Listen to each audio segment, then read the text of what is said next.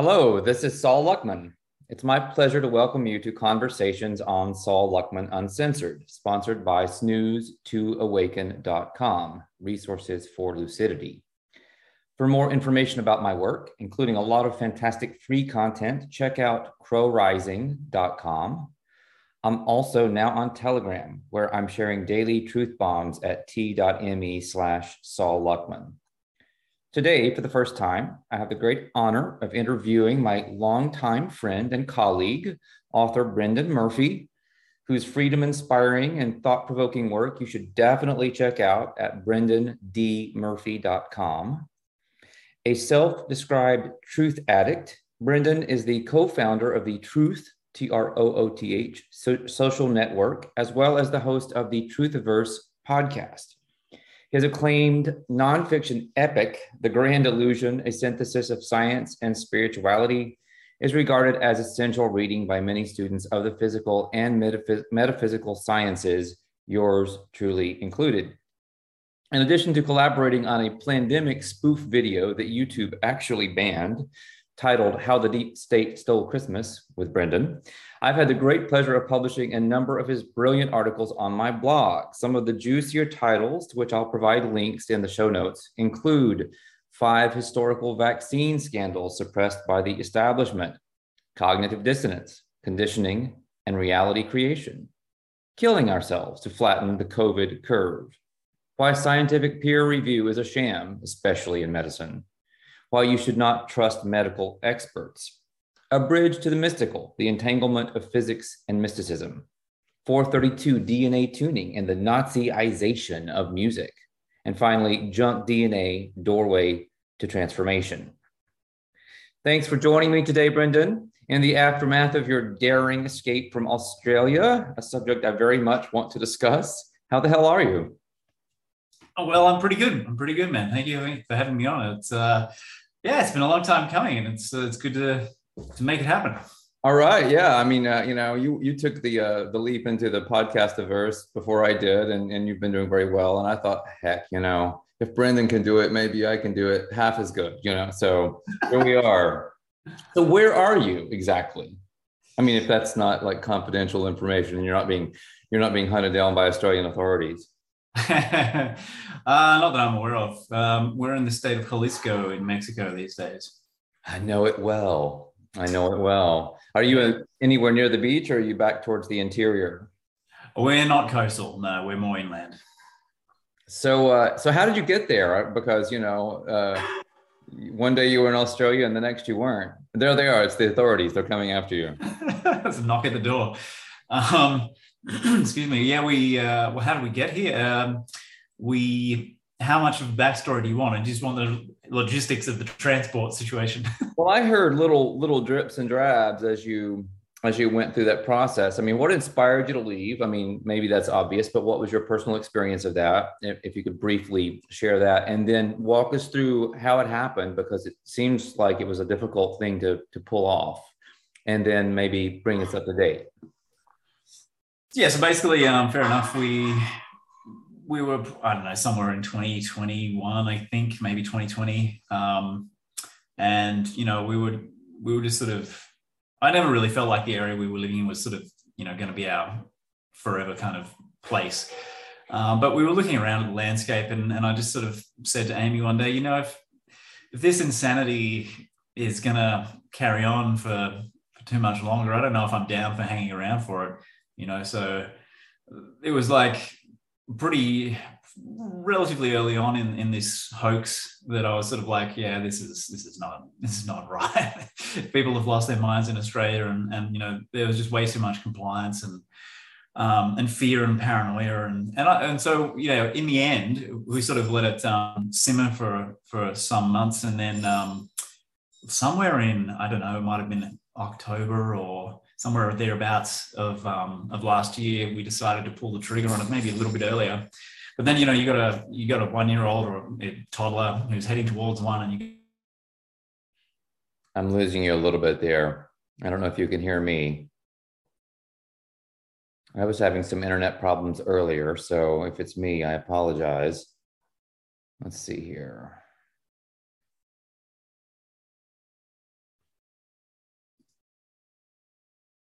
Let me see. You froze up. I don't know what to do when that happens. Are you there? Oh, yes, I'm back. Okay, great. Yeah, you froze up, and I don't know if it's you or me because I was having some internet problems earlier. So, Okay. I don't know where you were. You were talking about having a child. You had that going on, and part of your decision making process, I suppose. Yeah. So, yeah, even though we had her, and it was like, well, I mean, I guess in a way, it's a good age to sort of move because they're too young to have any like attachments to, friends or that kind of thing. I might not even have any friends as such. They're just basically, they're around you 24/7. So, yeah, we packed up our stuff in a mad rush and got out because when we were in the process of selling our stuff and packing, they started talking about the moronic strain, and we just sort of went, okay, here we go. We can see the writing on the wall here, and they started talking in the media. They were trumping up this sort of COVID hype around our area, the specific region we actually lived in, and they were trying to target it and create a fear campaign around what I like to call Cooties 19, and try to rally, sort of boost, basically scare people into going and lining up for the pointy thing, right? Is this the Byron Bay area? That's the Byron Bay area. And so the rates for jabs around there are famously low. They're actually nearby in surrounding areas of a town, a little country town called Mullumbimby, which has apparently the nation's lowest jab rates. So it's sort of kind of a good area. It's like strangely the highest health rates. Yeah, what a coincidence, right? Amazing.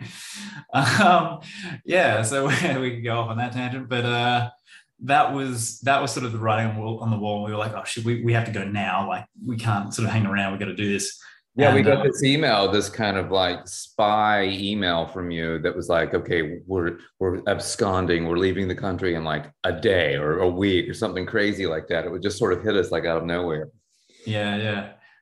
It was great. It was absolutely nuts. Like if it wasn't for our nanny, who's also one of our best friends, like she was there at the house after we left, trying to sell the couches for us while we were gone, which she did. And so, if it wasn't for the help that we had, we would have been in a bit of a tight situation. But yeah, so it was a 70, I think it was 70. We're cutting out again.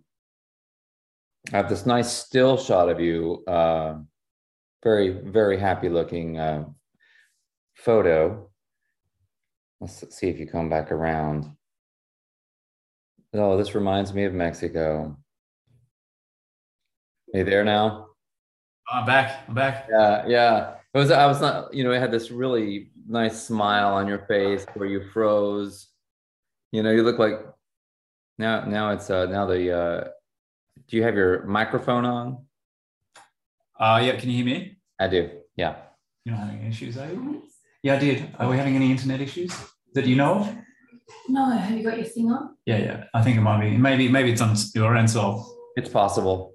I mean, it's weird because I almost never have that, and then I was having that earlier. So anyway, must be one of those days. All right, yeah, something the archons definitely interfering with us, and they're out to get us, man. They really are. So yeah, did you hop a commercial flight or what was that like? Yeah, we just flew, normal, what do you call it? Standard, commercial. All right. So that wasn't an issue because I was under the impression that wasn't so easy to do to actually leave the country. Well, yeah. At the time, you had to apply to our loving overlords for a travel exemption to leave the country. Which, it's you basically send a one-page letter to the department, and there's someone's there, some poor soul sitting at the computer having to read this rubbish that people are sending in, these applications. And we just I'm wanting to go to Mexico and become a coyote. Is that? I'm really wanting to help the border situation in the United States. Yeah, something like that. Yeah. So. I think that's cool. That's great. Go, please. We need all the fascism and tyranny we can get. Yeah. They're probably glad to see us go. Like it helps the ratio of the bootlickers to the freedom lovers. So Yeah, you're worth Yeah. about 1,000 of the bootlickers, you know. So that was, you know, you really shifted the balance. I like to think so. Thanks for that. Yeah. So we ended up, we made it here in, when was it? In the very early days of December, last December. So we haven't been here that long, but we're starting to sort of find our Mexico groove now. And then you had sort of some classic I don't know, some bumps upon entry. You had a little bit of food poisoning and that sort of thing. Yeah, that was not good. But And then you actually got your apartment was robbed, and you lost some of the books that you brought. You weren't you working on the sequel to The Grand Illusion, and you had some reference books with you and that sort of thing. I've lost a few books that were unfortunately for the purposes of research and writing, which is annoying. So I'll have to track them down again. The Plus, the last copy, laptops, right? yeah, I don't know, man. They're after my stuff. Yeah, I literally had one copy left of The Grand Illusion, which I was going to use as a reference for editing and revising it, and that's gone. So I have to order my own book again, which is annoying. Oh, that's funny. I've been there. I've definitely been there. That's very funny. How far are you into the sequel, and what's the title? If you could give us maybe a sneak peek, or do you have a working title for that? I've been toying with different ideas for the title. I mean, it is the sequel of book one, so it's going to be something The Grand Illusion book two, and there might be a sort of more specific title or subtitle to clarify what it's talking about, which is very heavily focused on afterlife research. So yes, that's it's really, I just need to knuckle down and spend a couple of months kind of just editing, because it's already way too big. It's already significantly bigger than the first volume, which was already huge. So I've kind of got to cut back, I think, which is going to be the challenge. Right, right. You ever think just look at yourself in the mirror and say, I have a writing problem? Yeah. Yeah, it's hard to stop once you start, man. I'm sure you can relate, because you've got the knack as well. Yeah, it's more like an illness or something. Sometimes it's like, it gets in your head and you can't move forward without getting it out of your head. I like to just download it and then I totally forget what I wrote. Oh yeah, yeah. I like to joke that the reason I write it down is so I don't have to remember. Right, exactly. It's there. I can go look it up if I need to. Yeah, yeah. Please just refer to my book. Yes. So, if you don't mind, give us a little bit of information, since we're on this topic, about the afterlife and the research that you discovered. What is your, if you could condense your take on what it is and how it works, how would you go about doing that? Well, that's a huge question. What the afterlife is and how it works. Based on your research, I mean, how are you presenting it in this this voluminous package that you're working with here, this new book? Well, I've kind of followed the format of book one, in the sense of breaking, like, the chapters are kind of sequential in terms of the subject matter that they tackle, and it kind of has that kind of progression of, like, in book one, I kind of had it in mind that I would be able to communicate with people who were maybe sort of neophytes, so to speak, as well as people who are veterans, and maybe people who were a little bit skeptical but wanted the facts, kind of thing. And so I structured it in a way that it became more and more progressively more kind of woo and out there. So it continues in that vein, and I've just basically it's a lot of books on the subject are basically like collections of stories and like anecdotes, which is good, and we need that information. I've just taken it and layered it more in terms of like a scientific perspective, more detail, like a mythological, symbolic, religious kind of analysis, as opposed to just having a collection of stories. So I'm in the detailed analysis of, looking at it through the eyes of the hypnotherapists who are doing past life regressions, looking at it through the eyes of the children who have spontaneous organic past life recall, and there's just so much stuff. It's just massive. So what are the most compelling 2 or 3 examples supporting the concept of an afterlife from the research, from those types of situations, whether that's hypnosis or spontaneous recall in children or something else? It's so funny that you asked me that question, put me on the spot, and it's like, I know so many examples, but to actually think of them. Yeah, well, maybe it'll come to you, I know we didn't rehearse any of this, so that's absolutely fine. Maybe something will come to mind. I know I started reading on this topic some years ago, and I'm forgetting the authors' names now, but there was somebody who did a lot of studies in India having to do with children in India who recalled past lives situations, who had weird birthmarks that lined up, who, they discovered photographs of these kids, and it's just the exact same person. It's amazing. Mm. Yeah. It sounds like you're talking about Ian Stevenson. Yes, Ian Stevenson. That's right. Yeah. I mean, he's the guru. He's the the godfather of all this. Like, he collected so many cases like what you just described, and it's bizarre. I mean, if you look at his material, it's like, well, I mean, do we have a better explanation than reincarnation for this? It doesn't really look like it. Like, if you want to go to a lower, I don't know, downgrade it, in terms of the woo factor, you have to still invoke like some kind of psi, collective unconscious or whatever it may be.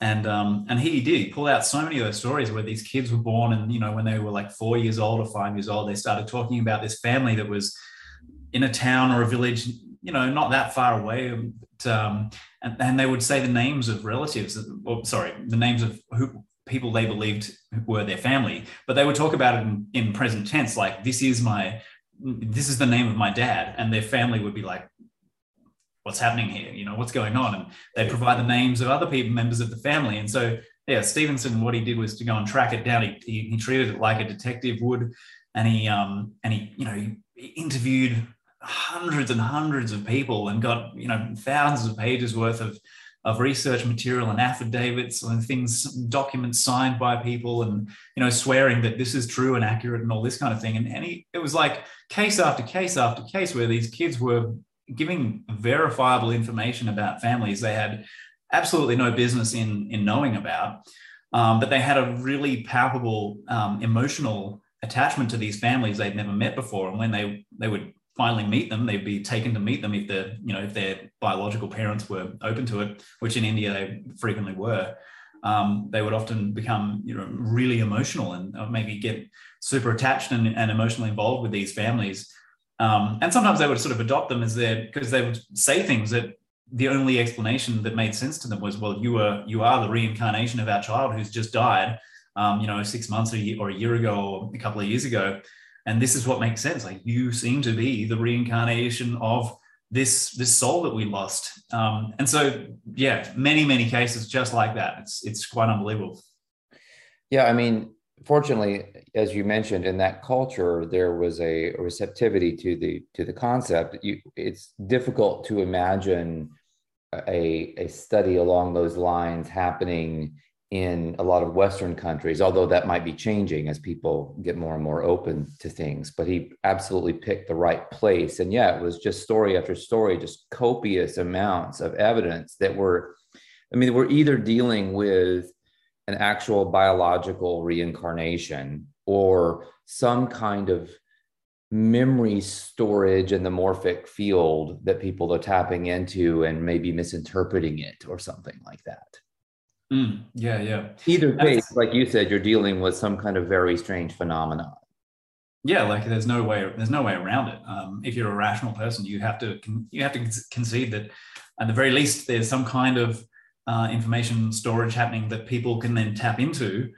But the interesting thing about it is, it's like, well, you have to ask why, and like, why is this child so emotionally invested and involved in this? Like, why is it having such an impact? Like, it's so personal, and it's those types of elements make you sort of think twice well, at least as far as I'm concerned, they make you think twice about the just trying to reduce it to oh, well, you're just picking up this information that's stored in the field, which everything, all the information is stored in the field, but why is it picked up by this one child and not all these other people who could potentially tune into it? And why is it playing out the way that it is if it's just an information storage thing that could be, it's like when people, clairvoyants and things, tap into an object, hold an object, and then they can read the object and, the information that's stored in it, and they can read its history and all this kind of thing, like psychometry.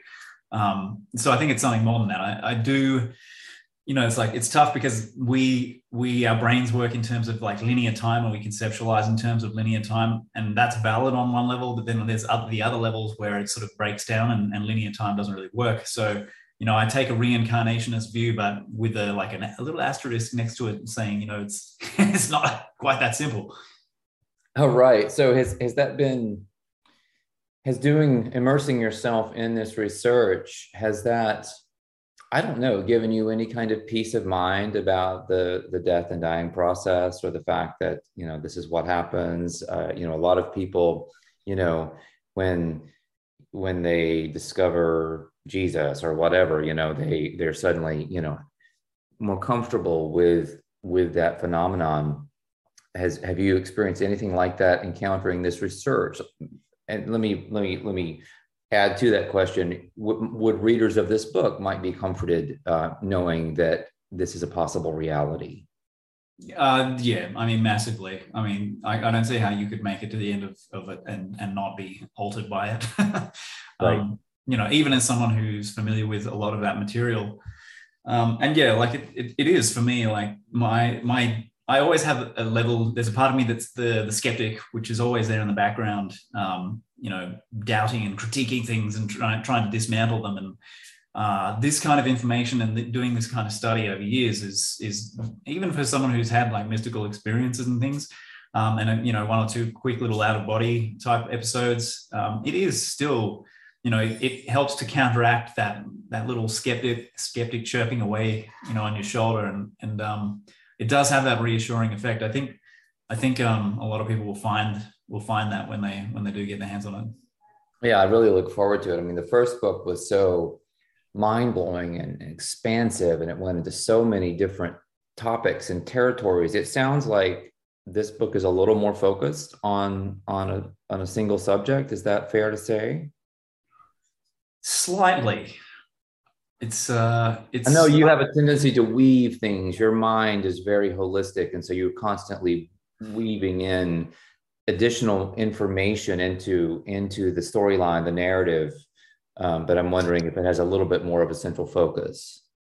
It is, in terms of I guess the focus of this book, which is technically the second half of the same book but separate volume. Its focus is more on discarnate reality. So that's the thread that weaves through it more so. And it's going to be something that I'm quite confident that it will be, even though it is covering subjects that have been talked about for a long time by a lot of different people, it's going to be, I think I've dealt with it in a way that no one else really has. Yeah, that's exciting. That's really exciting. And it's a very, very timely, because we're up against such a cult of death right now. And people are so terrified of dying, and that's being leveraged against individuals and the collective in a way that I just didn't even think was possible, frankly. So I think, this book is really timely and could be extremely helpful in rolling back the tide of some of this just freakish paranoia. Yeah, I'd like to see that. I mean, I'd love to see that as a result. I mean, because you can't, one thing I'm sure you've seen this over the last 2 years is we're not really winning any battles by directly tackling the hoax and in terms of reaching those people who are scared. So this is a more indirect way of helping them to sort of not be so afraid of that, that big event at the end of the little performance. Yeah, and also just the idea that we are so much more than this body and this personality, obviously that's that's one of the key elements of genuine spirituality. So you're tapping into something that's really fundamental to, I believe, the awakening and the growth process for, us humans on this spiritual journey, right? Yeah, man. And I don't know about you, but when like the order of or the stages of the awakening for me, and I've found out that this has been the case for a lot of people, is it first for me it started with the spiritual awakening, and that grounded in that truth. And then because when you have that, your sense of identity becomes so much more expanded, then you can go into places and deal with subjects that you might not be that well equipped to deal with. So then you can start going into like the really dark, horrible rabbit holes and stuff. But that spiritual grounding I've found is really key. And it's it's, as you mentioned, it's really missing. And we have we still have the mainstream religions and stuff, but they've become less and less relevant over the last few centuries. So we need a like a mentality that's not strictly scientific, or not a scientistic kind of mentality, and not simply an orthodox religious mentality, because we need something more now. Like we're trying to evolve, and we need to evolve a perspective that kind of matches the stage that we're at, I think.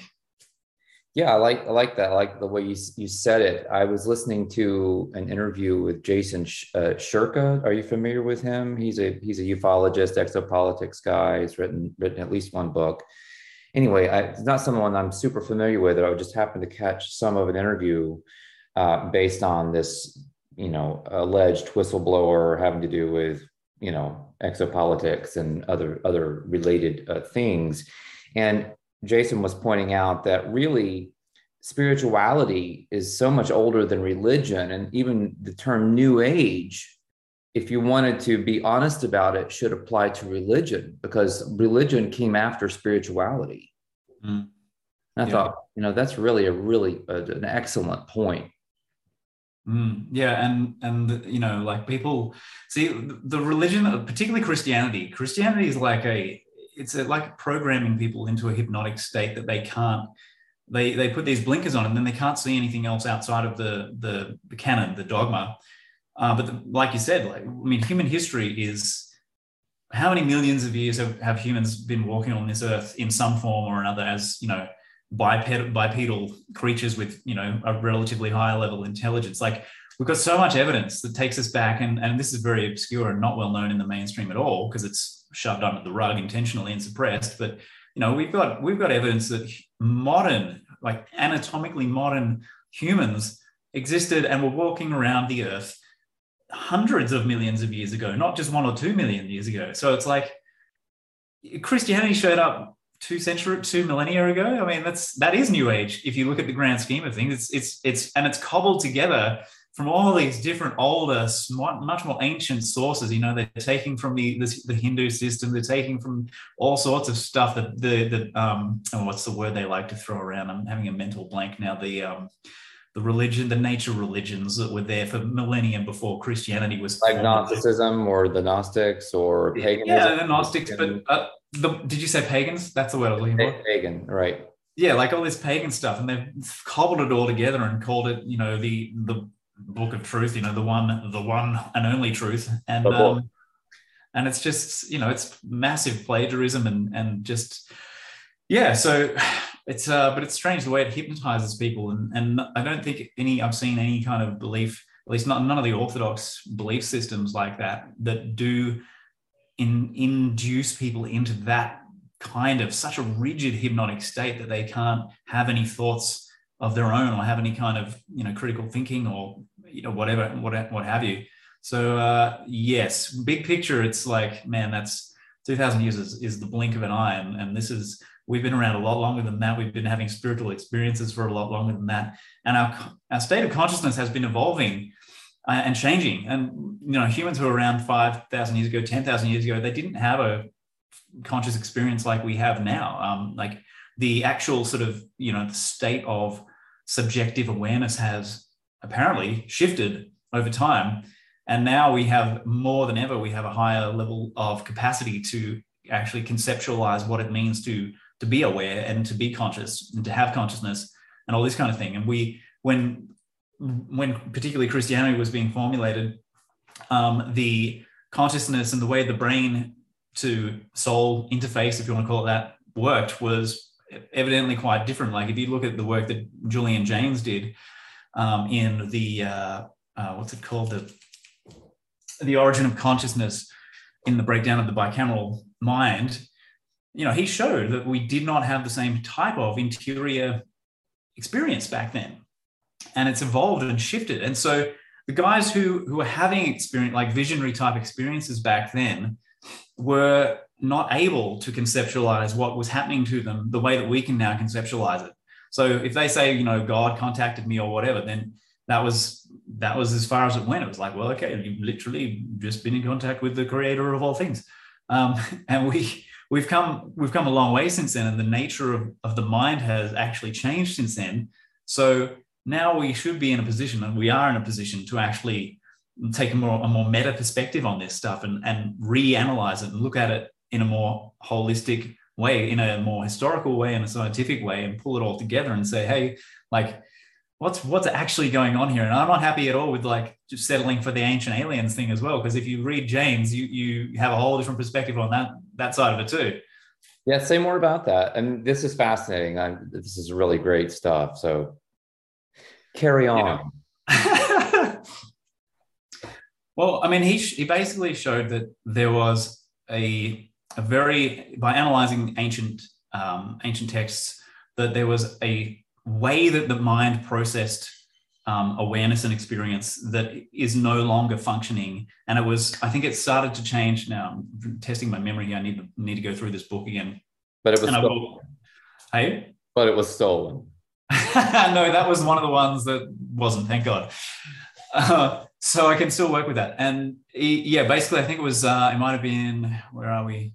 In the, don't quote me on this, okay? I'm testing my memory here, but in the, say, 1500 years or maybe 500 years BC, somewhere in that ballpark leading up to, the year zero, was kind of when this radical sort of shift in awareness started to happen. And the state of subjectivity in mankind was actually shifting away from this kind of archaic structure that most men and women still lived in and experienced. But then you started having these other people, these mutants who were different, and you start getting your types of more sophisticated, more meta type individuals coming through. Can I ask you a question about that? Yeah, I hope I can answer it. Well, I just want to interject, because where does that line up with the origins of Judaism? Oh, that's a good question. Well, I think that's a very relevant time frame.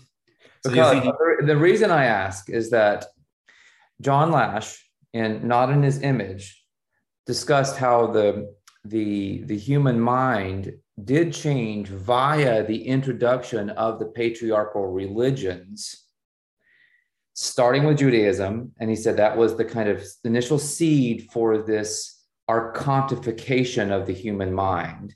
And then that became kind of a disease state in Christianity. And then it metastasized into Islam. And that's his language. That's his language. Mm. And so the way he interprets what you're describing with the changing of the bicameral mind is that this is a kind of archontic insertion of elements of their consciousness via the religious vector. And it's designed to change our perception from a holistic, nature-oriented perspective to an artificial simulacrum type of perspective on everything, where everything becomes a kind of simulation and a computer program. And ultimately we become transhuman when we become essentially biological computers. Now, I wrote about this in my book, Kali the Destroyer. So this is a subject that's near and dear to my heart in many ways, but I've been fascinated by the Lashian/Gnostic perspective on this change as something that may not be a positive thing, even though it appears more, quote unquote, to use your word, sophisticated. Yeah, so one of the things that I've been trying to, as we've been speaking, trying to activate my memory here of Lash's material, and there's some really, really important stuff. And I know I'm probably forgetting most of it, but one of the crucial things was that back in before this shift started to happen, men had an experience of consciousness where if in terms of volition and will, if somebody willed something, they didn't experience it the way that we experience our intention or our volition. It's like, we know, we're familiar with our way of thinking and experiencing things. And like, I'm going to get up out of my chair and go and grab a glass of water. And that's like the thought process. We have an intention about it. Maybe we have a gurgling stomach telling us, we're hungry. So we go, okay, I'm going to go grab some food or whatever. But they had, if you go back far enough, they had an experience of not their own internal consciousness having the idea. It was experienced as an external source. It was experienced as what they would call a god, or whatever they particularly labeled it as in whatever culture they were in. But they might call it a god or a muse or something like this. They would call it. They would think of it as the earth or the goddess. And he was making the point that these early shamanic cultures worldwide were using different technologies, often plant-based, spirit medicine-based types of technologies, to have a direct communion with the goddess. And so they didn't think they were necessarily in touch with the creator in some larger sense. Very often they thought they were actually having an experience of Mother Nature. Mm-hmm. Yeah. No, that's right. And that's a whole, the whole Gnostic mythology and experience there. That's a really interesting. Well, but just to clarify where Lash is coming from, whether he's right or not is a different question. But he was saying that what we call Gnostic is very limited geographically, but he's making the case that these early shamanic cultures all over the world were having similar experiences of the goddess, whatever you want to call it. Yeah. And that's probably true. So what James was showing was that our experience in whether you're taking plant medicine or not, or like even if you take all the sort of shamanic stuff away, we were just intrinsically different, and we would experience like it was commonplace and ordinary for you to hear the voice of a god or the god, if you interpret it like that, and to experience the commands that you hear that you heard being given to you, to experience them as an externally generated thing, when it was actually, what he was saying was, it was actually their own volition, but it was sort of like dissociated. So they weren't really experiencing their volition as an internal phenomenon. It was as if it was projected externally at them, and they were being commanded by a god or an entity to do something. And so they, as a puny human, they felt compelled to do it. They didn't feel like they had a choice as such, which I found really interesting. Fascinating. That really is. Yeah, it is. And eventually that faculty, that mode of consciousness went away. We evolved into something slightly different. And so here we are. Right. Or we devolved. I mean, that's because we have this twin program of religion and quote unquote science, that it seems like a massive program designed to pull the wool over our eyes, our collective eyes, in terms of who we really are, what our natural environment is, what our planet is, our relationship to it, our relationship to each other, and our relationship to the cosmos. Everything is being put through a kind of lens that I can't help thinking is a kind of archontic lens. And speaking of metastasis, we're seeing, this cancerous growth of the archontic mind in our hive-like culture right now. It's very disturbing. And I was wondering, taking this back to the reincarnation discussion, there are people who write about archons or do podcasts about archons. And if you don't know what an archon is, I mean, it's a complex subject, but the Gnostic view of archons, as interpreted by John Lash, is that they are extraterrestrial beings that are sort of half biological, half cyborg, perhaps, and they control humanity by using a kind of mental parasite action where they're actually like thought controllers or manipulators, and their gift if you want to call it that, is the ability to use illusion or simulacrum to create the appearance of reality or the appearance of something natural, whereas it's actually archontified and artificial. So that would be the ultimate in this. If this is true, that is who the enemy, quote unquote, is of humanity. So it's not really people on this planet who might be doing the bidding of the archons. The ultimate enemy or the ultimate adversary, which may ultimately be a kind of beneficial catalyst to our evolution, would be the archons. So you have a lot of people out there in YouTube land and in podcast Alangia who are, describing the archons in a lot of different ways. And one of the I don't know, meme or stories you hear is that they're really the ones that control our reincarnation. And if you walk towards the light, then you're just giving yourself over to a reincarnation into this matrix reality, as opposed to being able to exit it somehow. I have no idea what I think about that, but that's a pretty common story. Have you heard that? And what do you think about it if you have?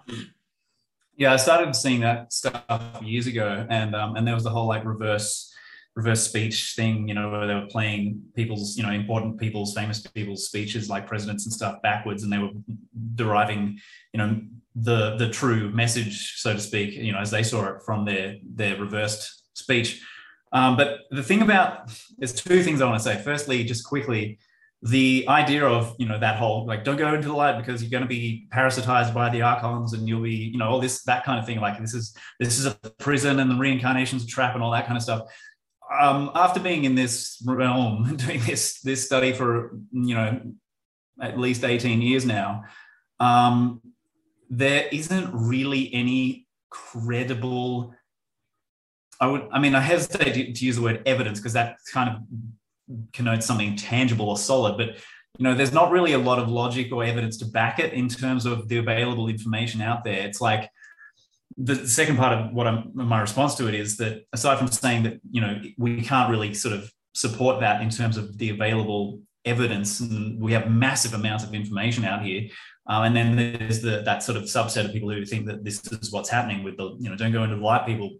But firstly, from where I stand, spending a lot of time here, that appears to be quite wrong. And I say that just as someone who's just been interested in whatever the hell the truth happens to be. And, I've just been doing this for a long time. But the second part of it is there is this sort of, in the collective consciousness, there's like a layer of, I don't know, you can conceptualize it almost like an astral layer or something, some kind of astral fantasia, a fantasy bubble of the collective that we're all kind of in the collective, but we can tap into this. And it's like, if you tap into it, say clairvoyantly, you can see, you can go and find Santa Claus out in a remote viewing session out in the astral planes. You can find Superman out, having an out-of-body experience, because you're out in this thought form realm where, virtually anything goes. Anything we've ever thought of exists somewhere in these occult planes. And so there's this layer of fantasy that is very much kind of like an evolving movie line, and it's incorporated over the decades. It started to incorporate more and more things. It's like there's this Star Wars kind of theme, and like good versus evil, and this war in heaven, which is a very ancient idea, the war in heaven. That's like from biblical times. And we've been elaborating on this war in heaven idea, and it's actually playing out in this kind of astral bubble fantasia. And that's where people start tapping into this stuff about, a lot of this stuff, don't go into the light, we're in a prison, it's a trap, this kind of thing. And you can sort of see that they're kind of being misled and manipulated in a sense, because they're tapping into this layer of the unconscious where it's like, if you conceptualize the collective unconscious as a being or an entity, and my friend Nick Sandbrook refers to it as it has kind of like this, it doesn't want to be kind of like discovered and found out, and it also is kind of childlike at the same time. So it's got these fantasies going that it treats as real, but it uses this material, this kind of like movie script type material, to mesmerize us and beguile us and distract us with all these incredible, notions and fantasies. And it's very, very tempting a lot of the time, and very easy for us to fall into these little rabbit holes and get sucked into it and end up hypnotized. And that's something I see happening a lot, but I didn't realize, it took me quite a long time to see that layer of it. Because if you compare if you look at the near-death experience realm and that massive body of research, which, you know, I'm quite familiar with at this point, and you look at then at this side of it with the, you know, the more sort of, you know, not to be disparaging, but this more kind of paranoid astral kind of fantasia where they think that, you know, you shouldn't go into the light because it's a trap. There's a chasm between the two of them, and it's like, okay, well, how do you reconcile that? And it's the only real way to do it is to start understanding that. I'm explaining this in my own sort of idiosyncratic fumbling way, but there's two layers. It's like there's the MDE stuff, which is actually giving you deep levels of experience that filter out all the sort of astral fantasia, anything goes type stuff. And then you've got that layer there, which is this bubble that we're all in. And we're all fueling it all the time. We're constantly adding material into it. Like, you know, we talk about something, you know, like the archons and the Gnostic mythology suddenly comes onto everybody's radar. And then you've got all these minds pumping this energy and these thought forms and ideas into the collective unconscious layer. And it's soaking it up. And it's like, okay, well, I'm going to start feeding this back to you now. And you're going to start, you know, having experiences that support this belief structure. And, you know, I'm going to hypnotize you with this because you seem to like it. And you seem to want to, you know, want me to play like this. So I'm going to do that. And so it's a weird feedback loop that we're in, but there's two very different worlds there that kind of have to be separated, I think. And that's a very interesting kind of a discussion in itself. Well, you were on a roll. That was really good stuff. I mean, let me break it down then. You're basically saying that there's a kind of pop culture version of what happens with the death experience. And then there's all of this data that's been collected by near-death experience researchers that you would suggest, or you are suggesting, is much more credible, and that this is just a natural process that happens when we take away all the pop culture. That's a really good way of putting it. That's exactly right. And pop culture is the right word, because if you look at the realm of contact experiences and, you know, abduction experiences with what people are calling aliens and this kind of thing, a lot of it can be characterized as visionary type experiences.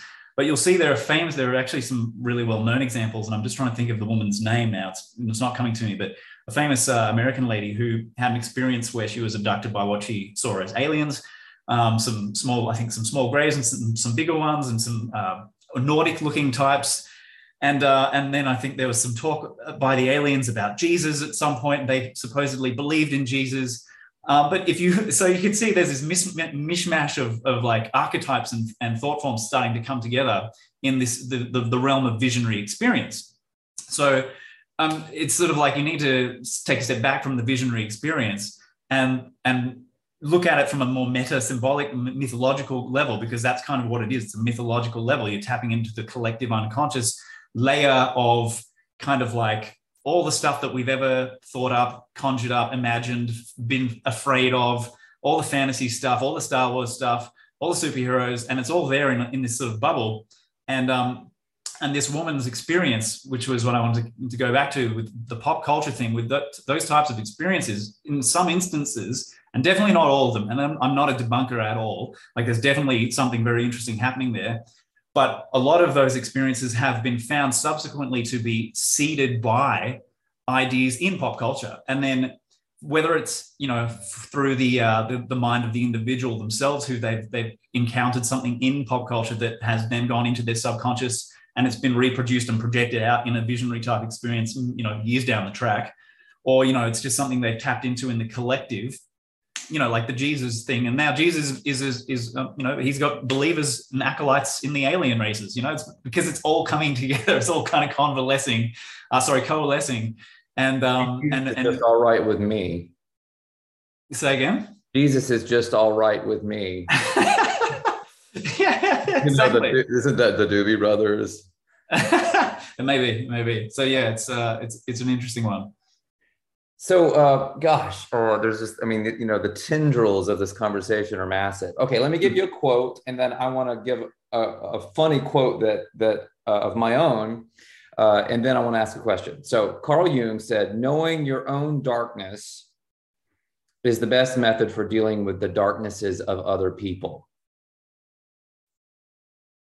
Mm-hmm. I've been looking into all this wonderful content by Kelly Brogan, Dr. Kelly Brogan, on spiritual bypass, and so I'll put a link to some of her one of her articles on spiritual bypass, which is basically what's happening with all of these goody two shoes leftists who are willing to sacrifice your individual choice for the alleged good of the herd or whatever. So now my quote is from my book. It's a book of satire called The Angel's Dictionary that you kindly reviewed years ago. I published it in 2017, and I defined shadow side thus: noun. So shadow side, noun. Self you encounter when you do not look in the mirror.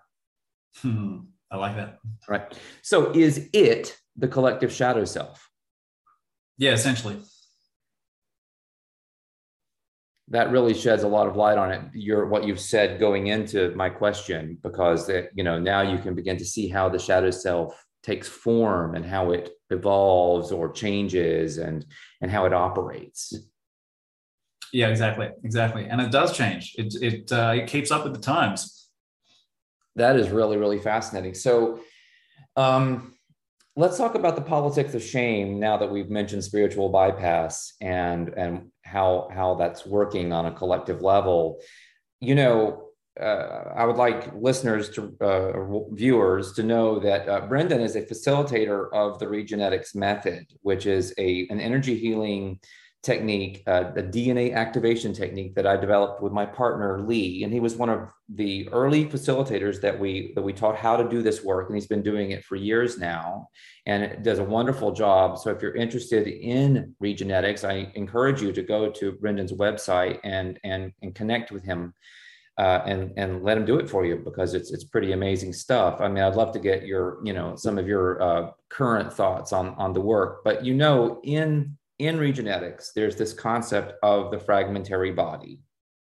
Eileen McCusick called it the slavery yoke. You've written an article about it. I'll try to remember to put a link about the fragmentary body in the show notes for the article you wrote about it. But here we are with what I view it as a kind of hole in our subtle anatomy through which foreign entities like archons or etheric parasites or whatever you want to call it can actually get a grip in us, in our minds. And maybe it's the shadow side doing that. Maybe it reaches in there and it gets a hold of you in some strange way, because you wrote about the experience of sealing the fragmentary body through Regenetics as a way of kind of not only raising your energy and your kundalini, but of increasing your ability to stand up for yourself, to speak your truth, and to release things like this collective shaming that's going on. I'd love your thoughts on that rambling question. Would you want to hone it down a bit for me? Yeah. Do you see a utility in doing potentiation, for example, which is the first part of Regenetics? Do you see utility in helping people go beyond this duality programming that's happening with the politics of shame? Yeah, I mean, in an indirect way, like I think that the process facilitates that kind of thing, because what I see it doing is it turns people inwards to identify the true locus of the self and what is authentic for them, what is true for them, which means that, how can you continue to invest in the absolute bollocks of, all the politics and all this other garbage swirling around you if you are actually connected to what is true inside of you? Because, I mean, that whole thing, that whole world is this construct of make-believe and nonsense. And so, I mean, speaking of the pain body, it's like, we have a society that is very kind of like well designed in some ways to facilitate disempowerment and shame, and foster weakness and weakness of spirit, weakness of the, people having no backbone and not standing up for themselves. And I see your process as creating an internal condition that allows people to stop participating in that dynamic, and actually makes it almost gradually more and more difficult to participate in it, because it becomes tangibly so at odds with truth and reality, because it is so fake. I mean, that whole world is absolutely fake. It's nonsense. None of it's rational or logical or based in any kind of evidence. It's like, it's so wrong. I've been saying follow the seance.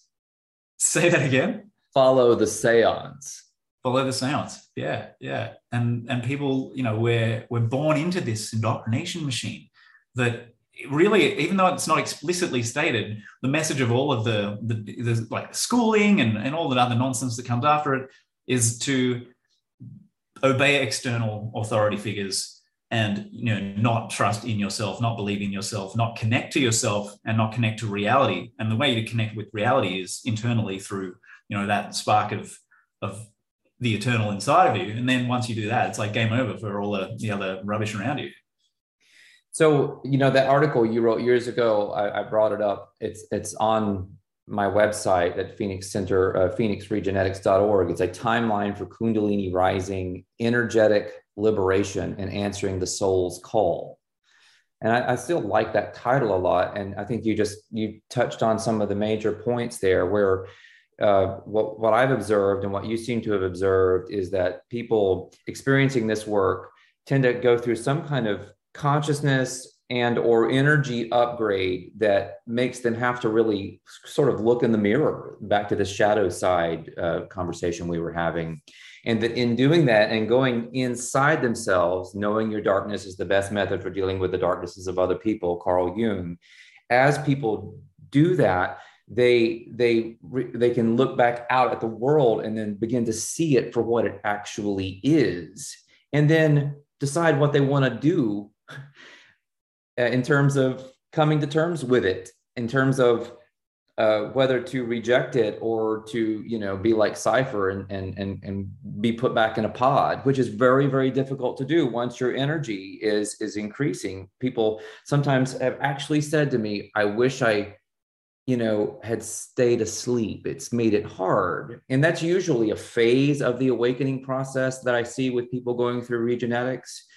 Which is a lengthy process. It's about 27 months if you stay right on the timeline. But a lot of stuff can happen, very quickly with this work. But it's funny. I've seen people who have, because when those eyes open up and you begin to see the world as it is, I mean, how do you see your spouse? How do you see, people that you might have trusted, colleagues, other family members? It can be a bumpy ride. You're not wrong. You actually reminded me of, I have a beautiful little friend. Sounds like I'm talking about an animal, but she's a human lady. Back in Australia, a good friend of ours. And she, not that long ago, she was telling me off and scolding me because she had gone for a walk with her boyfriend. They were going up for a walk up, like hiking up a mountain. And at some point, like apparently the atmosphere was maybe a little bit off, a little bit tense, a little bit quieter than normal.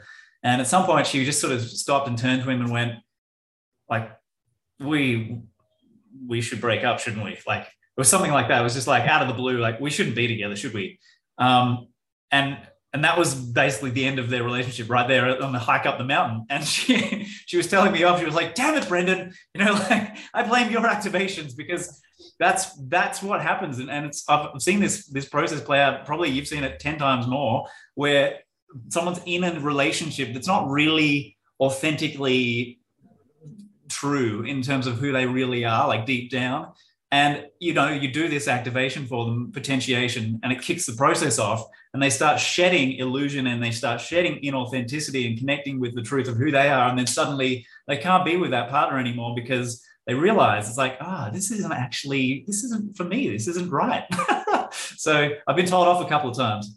Yeah, it's happened to me. And it can also be with like your job, your career. It can be with all kinds of different situations. So not just a relationship. And if the movie ended right there, it would be a tragedy. Fortunately, for most people, if you fast forward 6 months, a year, their lives are like reinvented and they've met their life partner and they're really, really happy. They just had to go through this shedding, kind of this emotional detoxification process, or mental or even spiritual, and of course, sometimes physical detoxification process. Yeah, totally, totally. But I really see this as, obviously, we know that this is not for the masses at this point in time, but the more people who manage to do this process or something like this process, the more empowered people we will have out there to counter the politics of shame, the spiritual bypassers. And I also believe that one of us is worth many of them in terms of the energy involved, so that we actually have the ability to counterbalance thousands or tens of thousands of people when we arrive at higher levels. Yeah, I think you're right. Actually, I think there's something to that for sure. Because like you said, you are operating on a high frequency. There's a higher. It's like you're running on a different kind of fuel. You've upgraded to premium, and they're still running on like the discounted stuff. And yeah, we have a level of intent. I think there's an intentionality as well with people who are awake. They tend to live more intentionally, and as you know, like intention programs the, if you want to call it the morphic field, it programs the morphic field with information. You can program a space, you can program an empty room with information and instructions and intention. And a lot of people, most people, I would say, because of the nature of the culture or the civilization that we have, they don't live intentionally and they're just going with the flow. Whatever the direction the other sheep are walking in, they just walk with them. It's like there's no intention there, and so their ability to impact things is I think similarly restricted. So yeah, it's great if we can get this work in front of more people and get more people to start tapping into what's real and authentic for them. I mean, the whole system is designed to keep you in the opposite condition. So I mean, far out, man. We can see where that's gotten us over the last 2 years. I mean, that whole propaganda machine is preying on people's internal unresolved shame, unresolved sense of inferiority, all that stuff. I mean, it just exploits it.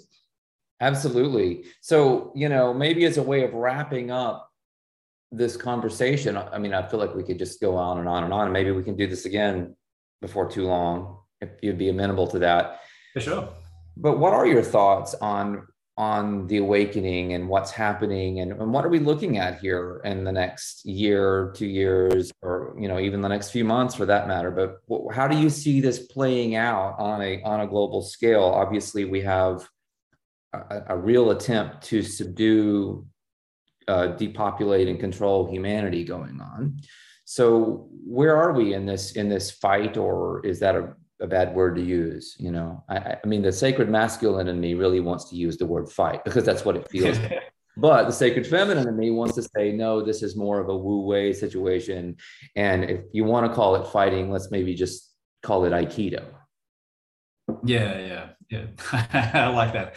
Yeah, I lean more in I mean, as much as this might sound odd for people who've known me for years, like I lean more in the latter direction now. And I think that, firstly, I've heard from a few different people who analyze, like astrological charts and numerology and things, that the timeline for things really, really materially changing in terms of getting through this taking the boot off the face of humanity. Humanity is probably somewhere from 2024 to 2026 where we actually really have the turning of the tide. Which isn't maybe not the best news because far out, man, I've had enough, and I'm sure most people have. Yeah, right. But, yeah, it's just like what I see though is that this process is some version of the process that millions and millions of people needed to either wake up and take responsibility for themselves and their lives and their thoughts and beliefs and their health, obviously. or just basically be stomped on and depopulated. And so we've seen both happening in pretty high numbers. And I think that this is a sort of, in some way, from a high level, it's like an organic kind of an event, even though it's obviously at a ground level, it's highly, highly manipulated and contrived. There is no virus, for example, but it's a necessary part of the evolutionary unfoldment of humanity for where we're at right now, and trying to grasp at or move up to that next octave of beingness where we can be sovereign, self-ruled beings who are autonomous and in charge of ourselves. But it takes this kind of like trial by fire sometimes to push people in that direction. And a lot of people will not go in that direction under any circumstances whatsoever. So there's always going to be that percentage of the population who's going to, want to wear a mask forever. But there's also the ones who are going to, come over to this side where it's like, oh, you know what? I don't believe this stuff anymore. I'm going to think for myself here. I've looked at the evidence and it doesn't make sense. Like this kind of thing where we take ownership of ourselves. So I see that happening more and more. Like I think we may slowly be approaching the S curve. Like we've got heaps of momentum all around the world in terms of protests and convoys and all this stuff happening, right? So there's a popular groundswell of activism happening, which we've never seen ever. And the reason for that is because we've never ever seen a global scam on this scale before. And people are starting to rebel against it and take a stand. So we need structural change to come from that. And that's going to take longer. Like, doing a protest isn't much good unless there's some kind of structural shift in the world of, politics and, finance and all that kind of thing. Like we need to drain the swamp and this type of stuff. So I see the next 12 months, maybe 2 years, hopefully not that long, as potentially being, pretty bumpy and pretty chaotic, because I don't think that this death cult is going to, they're clearly not going to give up without a fight. Like it's going to be, they will have to be removed. They're not just going to lay down and say, oh, well, we gave it a shot, like right. That's just it's not on the cards. So I hope it doesn't last until 2026, like some people are suggesting. But I don't know, and I don't think anyone does, because the wild card is the individual. The wild card is the individual stepping out of collectivism and taking ownership and growing up and stopping living like an infant and becoming, what they're supposed to be, which is a functional, spiritually aware, awakened, empowered adult in a human meat suit. Well and truly stated. So speaking of cards, have the globalists overplayed their hand? Well, I think it kind of, yeah, in a sense, like, they've done something that has forced people to wake up and recognize that they're actually there and that they exist and that they're the puppet masters pulling the strings. And, like it's sort of this weird situation. Like we didn't want this to happen, but it had to happen. It was necessary. And we didn't, like it's a weird thing to watch them try so hard to put the boot down, and then in the process they come unstuck because they're so, like, we've never seen them so overt and so flagrantly public in their desire to control and tyrannize people and this kind of thing. So I think in that sense they're exposing themselves and they have overplayed their hand, and that's gonna bite them in the butt over the next 2 or 3 years, I think, big time. So speaking of the next 2 or 3 years, I recently did an interview with Bear Lando. I think he was on your podcast at one point. Is that true? Yeah, he's good. He's a really interesting fellow. And the podcast was titled Surviving and Thriving Through the Great Awakening here at the end of Kali Yuga. And I was sharing with him a 2017 article from which of the, it's not Nexus, it's the other one. There's another really big. New Dawn? Sorry? Was it New Dawn? Yes, it might have been New Dawn. I think it was New Dawn. Yes, cool. that I believe that's what it was. And so it was an Indian scholar writing about the end date of the Kali Yuga. And it was the most compelling article on the subject I've ever seen. And he concluded with, just copious citation and very, very astute reading between the lines of certain situations, that the end of Kali Yuga is 2025. Okay.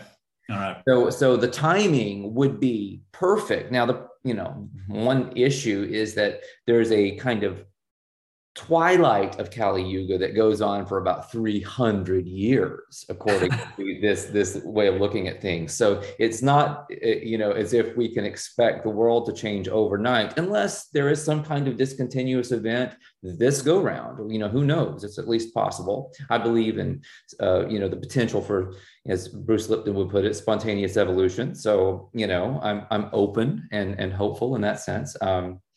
So listen, we have covered an amazing amount of material, and we've gone down some really interesting rabbit holes. I'd like to just give you the opportunity to share, to reiterate any of your contact information, and to let people know what other projects besides the new book you might be working on, or if you want to give people a kind of ETA on when that book might show up, or, I don't want to, make you say something you will regret, when when the book inevitably takes longer, as books do.